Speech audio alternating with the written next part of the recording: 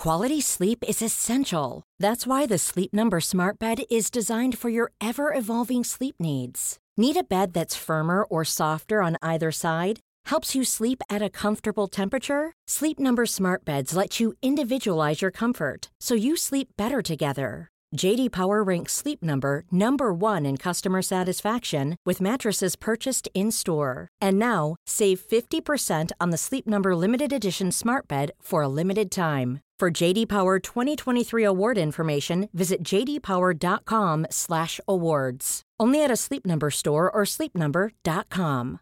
Hey, I'm Ryan Reynolds. At Mint Mobile, we like to do the opposite of what Big Wireless does. They charge you a lot. We charge you a little. So naturally, when they announced they'd be raising their prices due to inflation, we decided to deflate our prices due to not hating you. That's right. We're cutting the price of Mint Unlimited from $30 a month to just $15 a month. Give it a try at mintmobile.com/switch. $45 up front for 3 months plus taxes and fees. Promo rate for new customers for limited time. Unlimited more than 40 gigabytes per month. Slows full terms at mintmobile.com.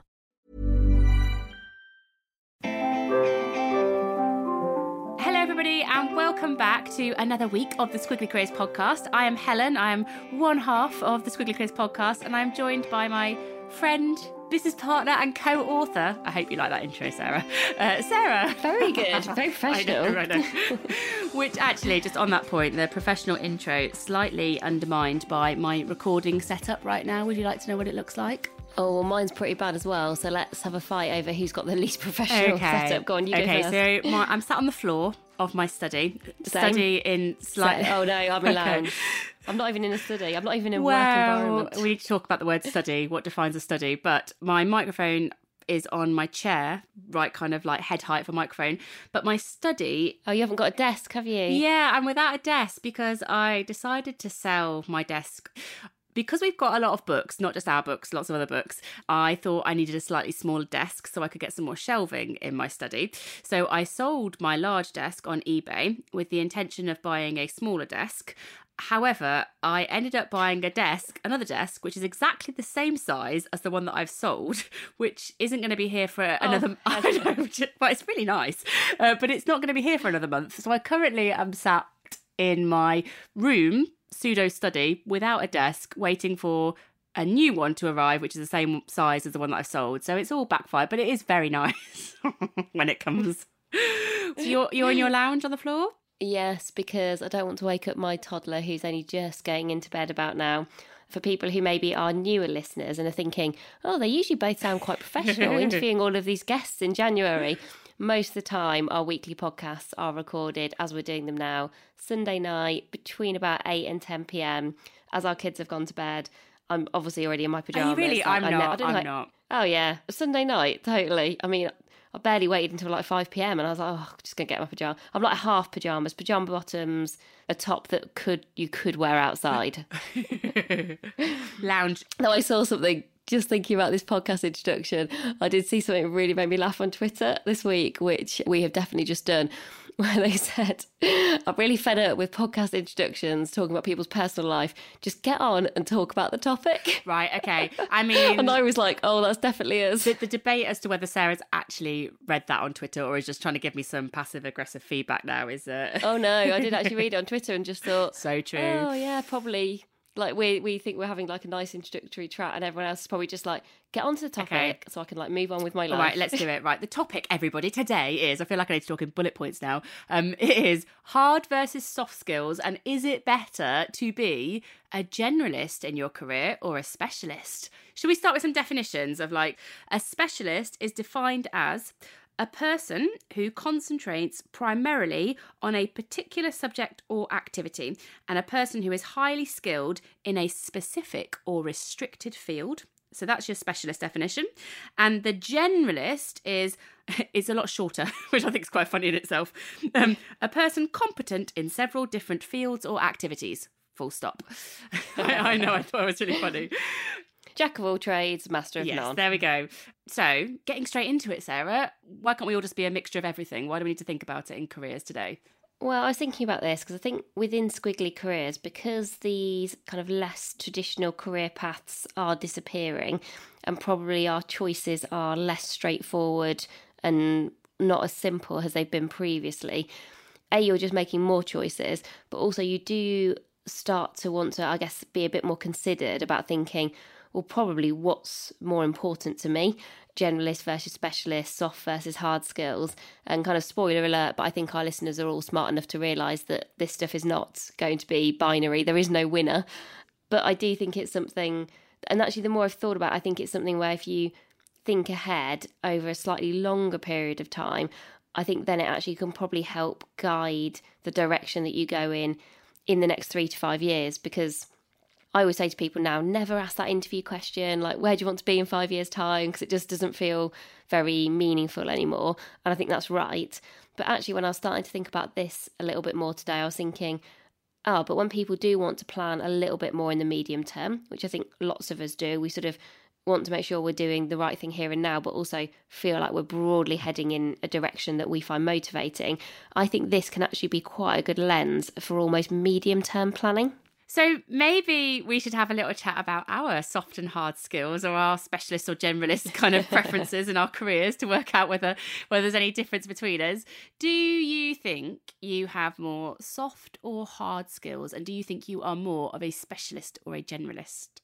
So it's really interesting because intuitively, straight when I just look at the kind of words or the labels, I just thought, I'm definitely a generalist. Got no good skills, basically. No like proper hard skills.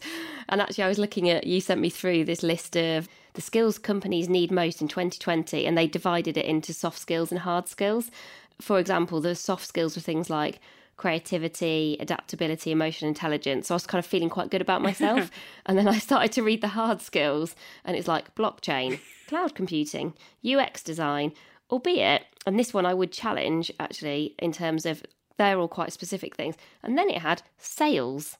That's such a broad thing, though, to go from number 7 being affiliate marketing and number 8 just being sales. I know. It's like, surely there is more nuance in sales than just sales. I know, I thought that actually. Not that I can do that either, to be fair, but, it just stood out to me. I'm trying to think, when I've done sales roles, the stuff I've been taught, there was the PSF technique that I learned at Procter & Gamble, which is the persuasive selling format, which I guess they tried to make that into a hard skill, and P&G are very good at scales. Yeah. And then I think negotiation is quite a hard skill, which is within sales, but it's not called out separately. So I agree with you. Of the list of 10 things in the hard skills, that was one that seems to be, it's the most muddy. I felt like it was doing it a disservice. Yeah, well, I feel like a brilliant salesperson is a mixture of someone who has got emotional intelligence, who is able to build rapport quickly, which I would characterise as more soft skills, and then somebody who is great at persuasive selling and negotiation. A good salesperson, are they more hard or are they more soft? I feel like I might go there's more soft stuff. I just found that one quite interesting. So I was actually thinking, definitely as somebody who spent quite a lot of time probably in the second part of my career getting comfortable with the fact that I was more of a generalist, and that's where a lot of my value lay. And I think for me, yes, I worked in marketing for a good 15, 16 years, but I worked in lots of different parts of marketing. I worked in lots of different sorts of industries. I was never particularly attracted by a kind of specialist marketing skill, albeit I probably leaned slightly towards a certain type of marketing. So I couldn't do all marketing, but almost any time I was in danger, I think, of probably really starting to get specialist, I was actually always very happy to move on and try something new. So I think I almost stopped myself becoming a specialist because I was always attracted by, I could use the kind of more soft skills that I've got in a different capacity, in a different industry, in a different type of team, in a different type of organisation. And that was always more appealing to me.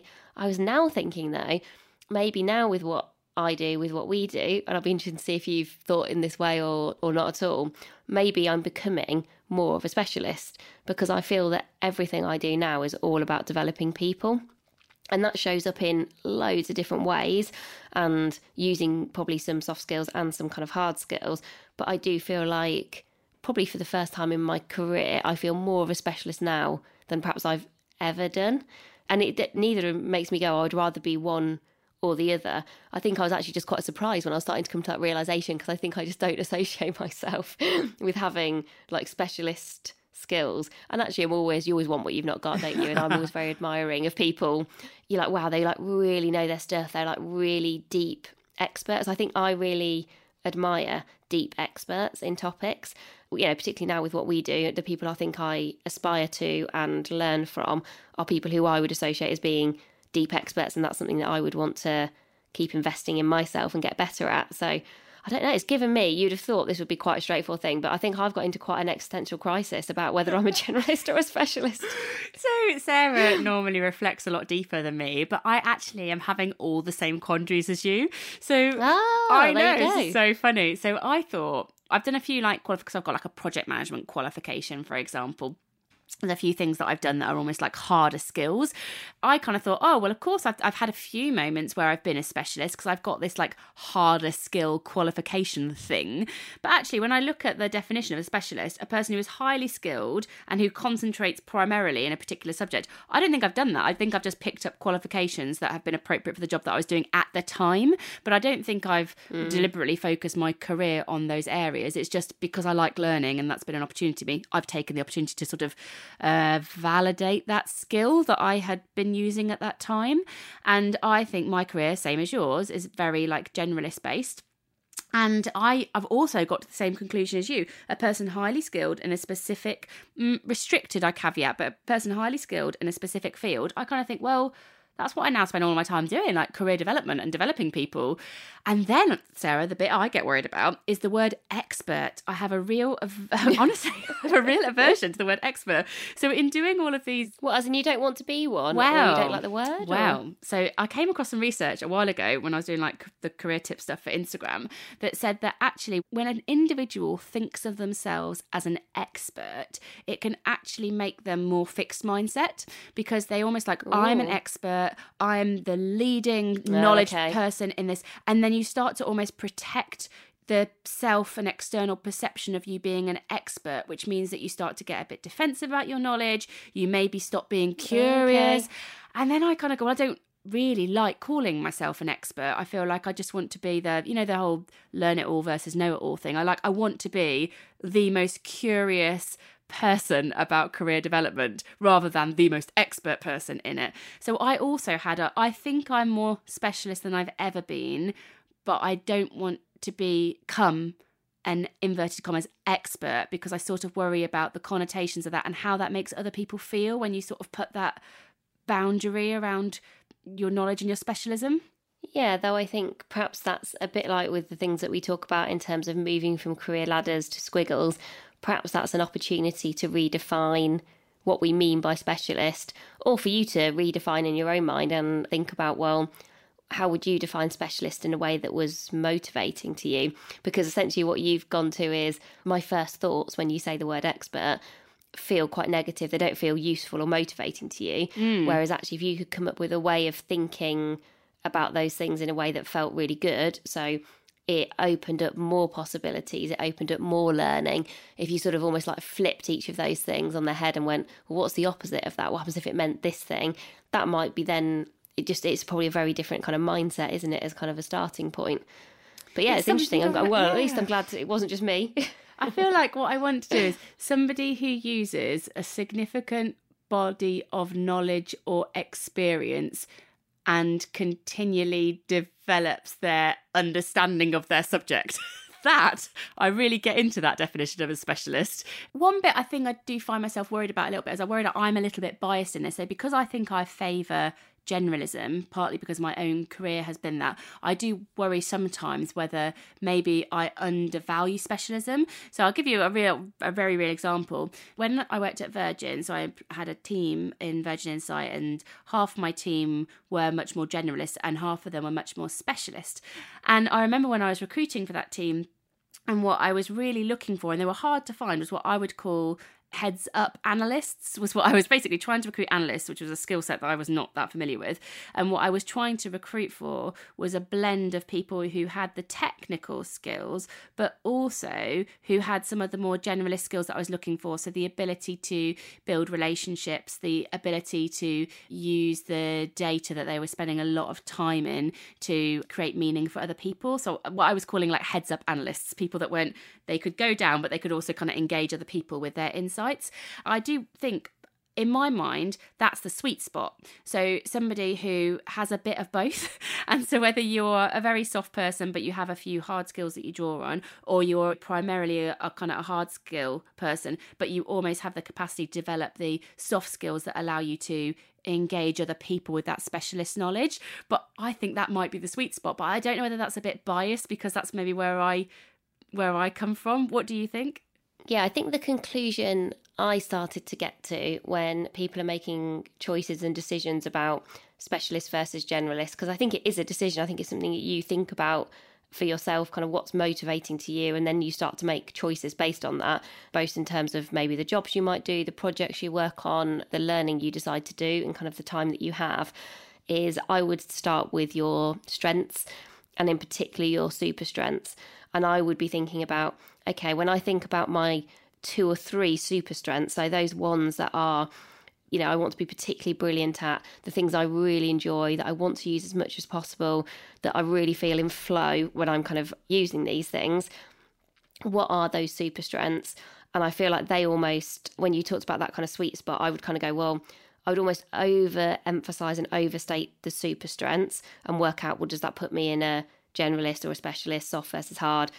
Have I genuinely got a real mix in terms of 2 of those are generalist, one of them might be more specialist? And then think about, okay, and then how do I fill in any gaps that I might need to fill? Because if I've got all 3 of them and they are soft skills, I might want to think about, okay, but how do I make sure I get good enough at some of the hard skills that are relevant to the job that I'm doing?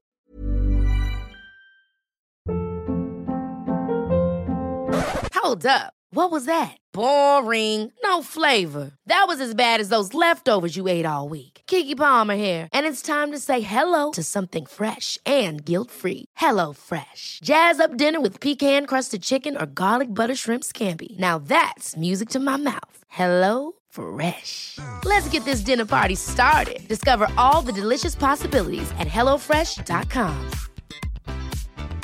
Hey, I'm Ryan Reynolds. Recently, I asked Mint Mobile's legal team if big wireless companies are allowed to raise prices due to inflation. They said yes. And then when I asked if raising prices technically violates those onerous 2-year contracts, they said, "What the f*** are you talking about, you insane Hollywood ass?"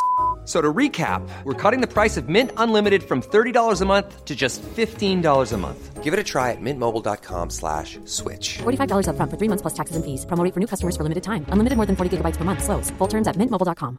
Quality sleep is essential. That's why the Sleep Number Smart Bed is designed for your ever-evolving sleep needs. Need a bed that's firmer or softer on either side? Helps you sleep at a comfortable temperature? Sleep Number Smart Beds let you individualize your comfort, so you sleep better together. J.D. Power ranks Sleep Number number 1 in customer satisfaction with mattresses purchased in-store. And now, save 50% on the Sleep Number Limited Edition Smart Bed for a limited time. For J.D. Power 2023 award information, visit jdpower.com/awards. Only at a Sleep Number store or sleepnumber.com.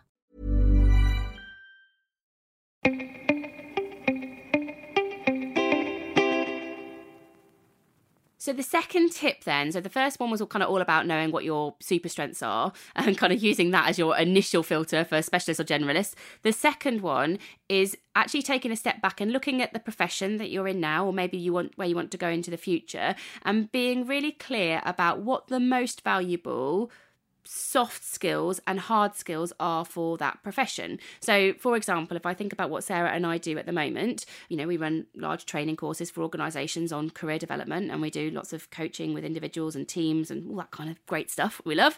If I was to say, okay, what are the top couple of soft skills for that?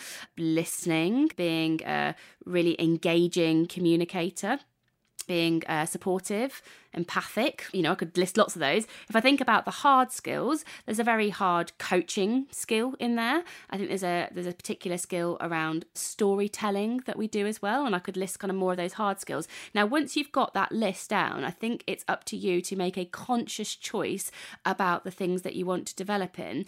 And I think the difference is where you just sort of blindly go, oh, I'm just going to do the things that I love doing or the things that I enjoy. I think you've got to think about what is the role I'm doing now, or what might be a role I want to do in the future, together, and what are the things hard and soft that I might need to learn. Maybe for us it might be organizational psychology, or behavioral science might be some of the harder things. And it's not that you need to learn all of them, but it's about making a conscious choice about what you are learning and what you aren't learning. So for example, when we started doing Amazing If full time, previously, we'd had like our corporate jobs that we've been working in, I looked at the hard and soft skills that I thought I needed to do to be brilliant at my job. And I realised that I was pretty well developed on some of the softer ones, but, I didn't have a coaching qualification. And I thought, that is a hard skill that I want to add into my mix. And now I'm doing it again and thinking, I am really interested in behavioural science, and would that help me in the job that I'm doing? So make sure you have that list so that you're making a conscious choice about what you are developing in, and you understand and you're really confident in, yes, I have developed more soft skills, or I have developed more hard skills, but that you don't feel maybe all one way or all the other, and then you get a bit blindsided when you feel like I haven't spent any time developing an area of skill that maybe I should have done. So the third tip is think about building a complementary network inside and outside your organisation, maybe based on what you don't have. Because I think all the evidence is that diverse teams, people who bring different things to teams, yes, sometimes those teams can feel quite hard because people bring different perspectives and points of view, but they always get to better outcomes.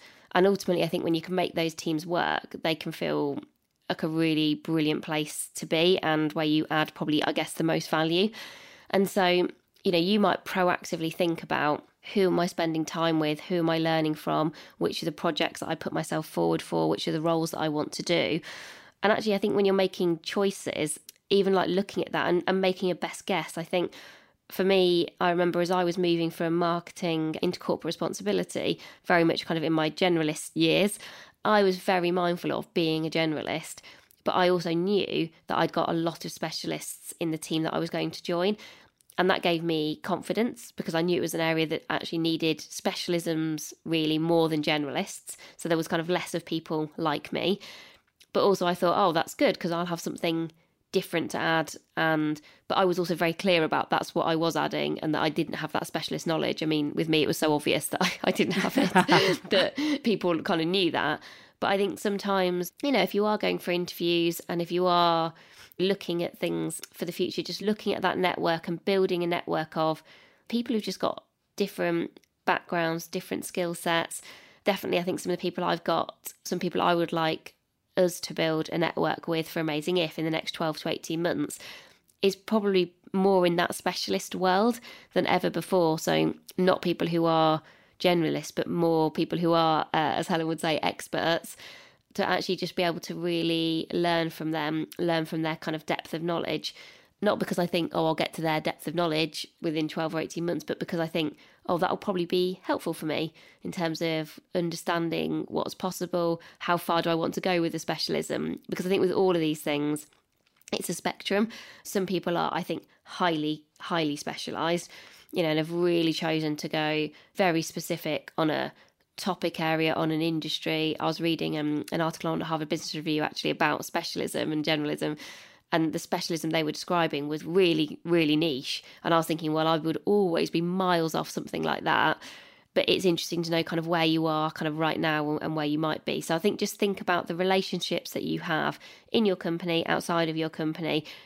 Do you have some people you can learn from? So like I described in terms of if you're a specialist that wants to become maybe more of a specialist, do you want to kind of move up to kind of a different place from where you are today? Have you got some people to learn from? Or have you got some people who are just different to you, who are complementary to you? Listening to you there, it makes me think about, I've read 2 books sort of around this subject. So there's a book called Range by David Epstein, and then a book called Rebel Ideas from Matthew Syed. And they both talk about the power of cognitive diversity and collective intelligence. And they talk about actually within organisations are really able, whether they're an organisation that's full of half specialists or half generalists, the value comes actually in bringing those two groups together in some way, because you go from individual intelligence to collective intelligence, and it's where abstract thinking can emerge. It's where there's cognitive diversity. People get different ideas because they're connecting different concepts that one individual might not make that connection, but two people who come from different departments or different functions or even, different industries are able to see that's a parallel that exists over here, and it just sparks new thinking. So I actually think for organisations and for managers, actually, if there are people thinking about their team here, we are not saying really that one is better than the other, which you might think is us sitting on the fence. But I do think what is the best thing to do is to be able to have the blend. And whether you're, in a particularly hard function, maybe it's in, I don't know, you manage a team of accountants or something like that, or lawyers, then I think it's about thinking about your wider networks and how you're bringing in some of that diversity into the mix, because it's the collective intelligence, particularly if you read those two books and look at the work of David Epstein and Matthew Syed, is in that collective intelligence that the best ideas happen. You mitigate risks from people who might think in a similar way, actually falling into similar sort of thinking traps. And it's probably a really good place for us to conclude that neither one is better than the other, but actually it's in the joining of the specialist and the generalist, the hard and the soft skills, even if that's not in the same person, that actually the best performance can happen. Yeah, and actually I have been in organisations where I have felt that one has been valued more than the other. And that's something that I hope will change. I actually remember, I think, listening to people, very senior people, kind of giving career advice about kind of what one being better than the other, or what you should do, or how you should kind of make choices. And I think now recognising that people's careers are more personalised, that there's not one career path, acknowledging that, I think even like things like the role of leaders and leadership is changing and structures are becoming flatter, etc. What that actually just means is you need kind of the right person, right job, and all of those right people in the right team at the same time. And that, I think, is something that will slowly change, where you start to, organisations in their culture and in their DNA will start to recognise that you need to look at people and talent in different ways. And often I think specialist people, not always, but certainly I've seen it, perhaps want to be very specialist, but then want to work for multiple organisations. They are people who want to maybe work in a more freelance way or in a more project way. And actually, perhaps an organisation doesn't need their specialism all of the time. Whereas some of the time, I think generalists actually, because almost they don't have the kind of deep dive knowledge, perhaps they're people who are more likely to kind of be in the organisation. I don't know. I just think from my experience, that's just from what I have seen, that sometimes where you've got a real specific skill set, it's almost quite easy to market it. And actually, if people want to buy it, there are usually multiple people who want to buy it, but perhaps organisations can't afford it all of the time. When you go to Squiggly Careers and people working in different ways, working on projects, working freelance, working for themselves, I wonder whether we'll start to see as well teams needing to get very used to working with people who've also got quite different types of relationship with the organisation. Someone might be permanent, someone might be permalance, is some phrase that I heard in the last week. Someone might be there for one project. And I always find it really reassuring, actually, when I was actually doing some training with a company last week where someone was on the training and they actually came and said to me, I am actually, I'm a temporary member of staff, but I would never know. I get treated exactly the same way. I get access to all exactly the same things. I get to come on training and those sorts of things, which I know is not always realistic all of the time, but I think that's a sign of a good organisation who sort of wants to embrace people kind of working in lots of different ways, whether you're generalist, specialist, etc. So maybe we should summarise our advice, because I thought actually when you said that someone, if we were to be really succinct about, if you're thinking now, where should I invest my time? Which one of these should I kind of follow with my efforts? I think listening to the conversation that we've had, there are 3 bits of advice that we've got for you. The first is about focusing on your strengths. What is it that you're great at and what do you want to be known for? The second is about being realistic about the hard and the soft skills that are needed for the role that you're interested in today, the ones that you want to explore tomorrow, and make a conscious choice about where you are going to invest your time. And the third is about surrounding yourself with diverse people that can complement your areas of strength. So if you're thinking, do you know what, I really want to develop these particular hard skills, make sure you've got access to some people who have soft skills that you might not have. And likewise, if you think, do you know what, I really want to be a really great generalist with all these amazing soft skills, make sure you're clear on the hard skills that might be valuable in your professional industry and ensure that you've got networks with people who have those as well. So that's it for this week's podcast. We would just like to say thank you to everybody who in January has gone out and bought our book. Thank you. If you are a super quick reader and you happen to be nearly finished or on the cusp of finishing and you fancy giving us an Amazon review, that'd be amazing. We'll try not to bore everyone by asking for it too often, but a bit like podcast reviews, those things do really make a difference. So podcast reviews, book reviews, always very helpful, really appreciated, and we do read every one, though I'm not sure whether you should read every single book review, but I think for us, you know, we really care what people think, and we want to make sure that what we do is really useful and practical. So please do kind of let us know. And if you want to just give us feedback generally and not do it kind of through Amazon or Apple, you're really welcome to get in touch with us directly. We're just at Amazing If on Instagram, where Helen also does her daily career stories. That's an easy way to get in touch with us. Or you can just email us at getintouch@amazingif.com. We genuinely love getting your emails. So was Helen and I do a catch up on a Friday, and Helen said to me, what's your favourite part of your week this week? And it is always an email that we've had from someone. So yes, we don't always get back to you super quickly, especially not in January. We've probably been a bit slower, but we do read everyone, we share them with each other, and we're really grateful for them. So that's it. As ever, if you'd like to access resources from this week's podcast, you can just go to amazingif.com. We'll get them up there as soon as we can. And we'll be back again this time next week. Bye for now. Bye, everyone.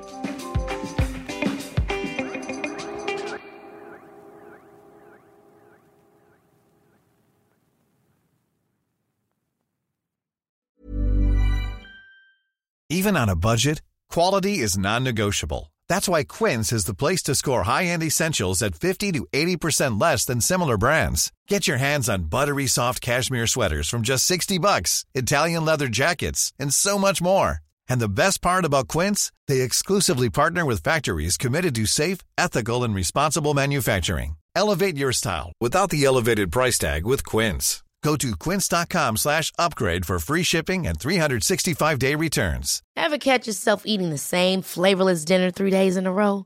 Dreaming of something better? Well, HelloFresh is your guilt-free dream come true, baby. It's me, Keke Palmer.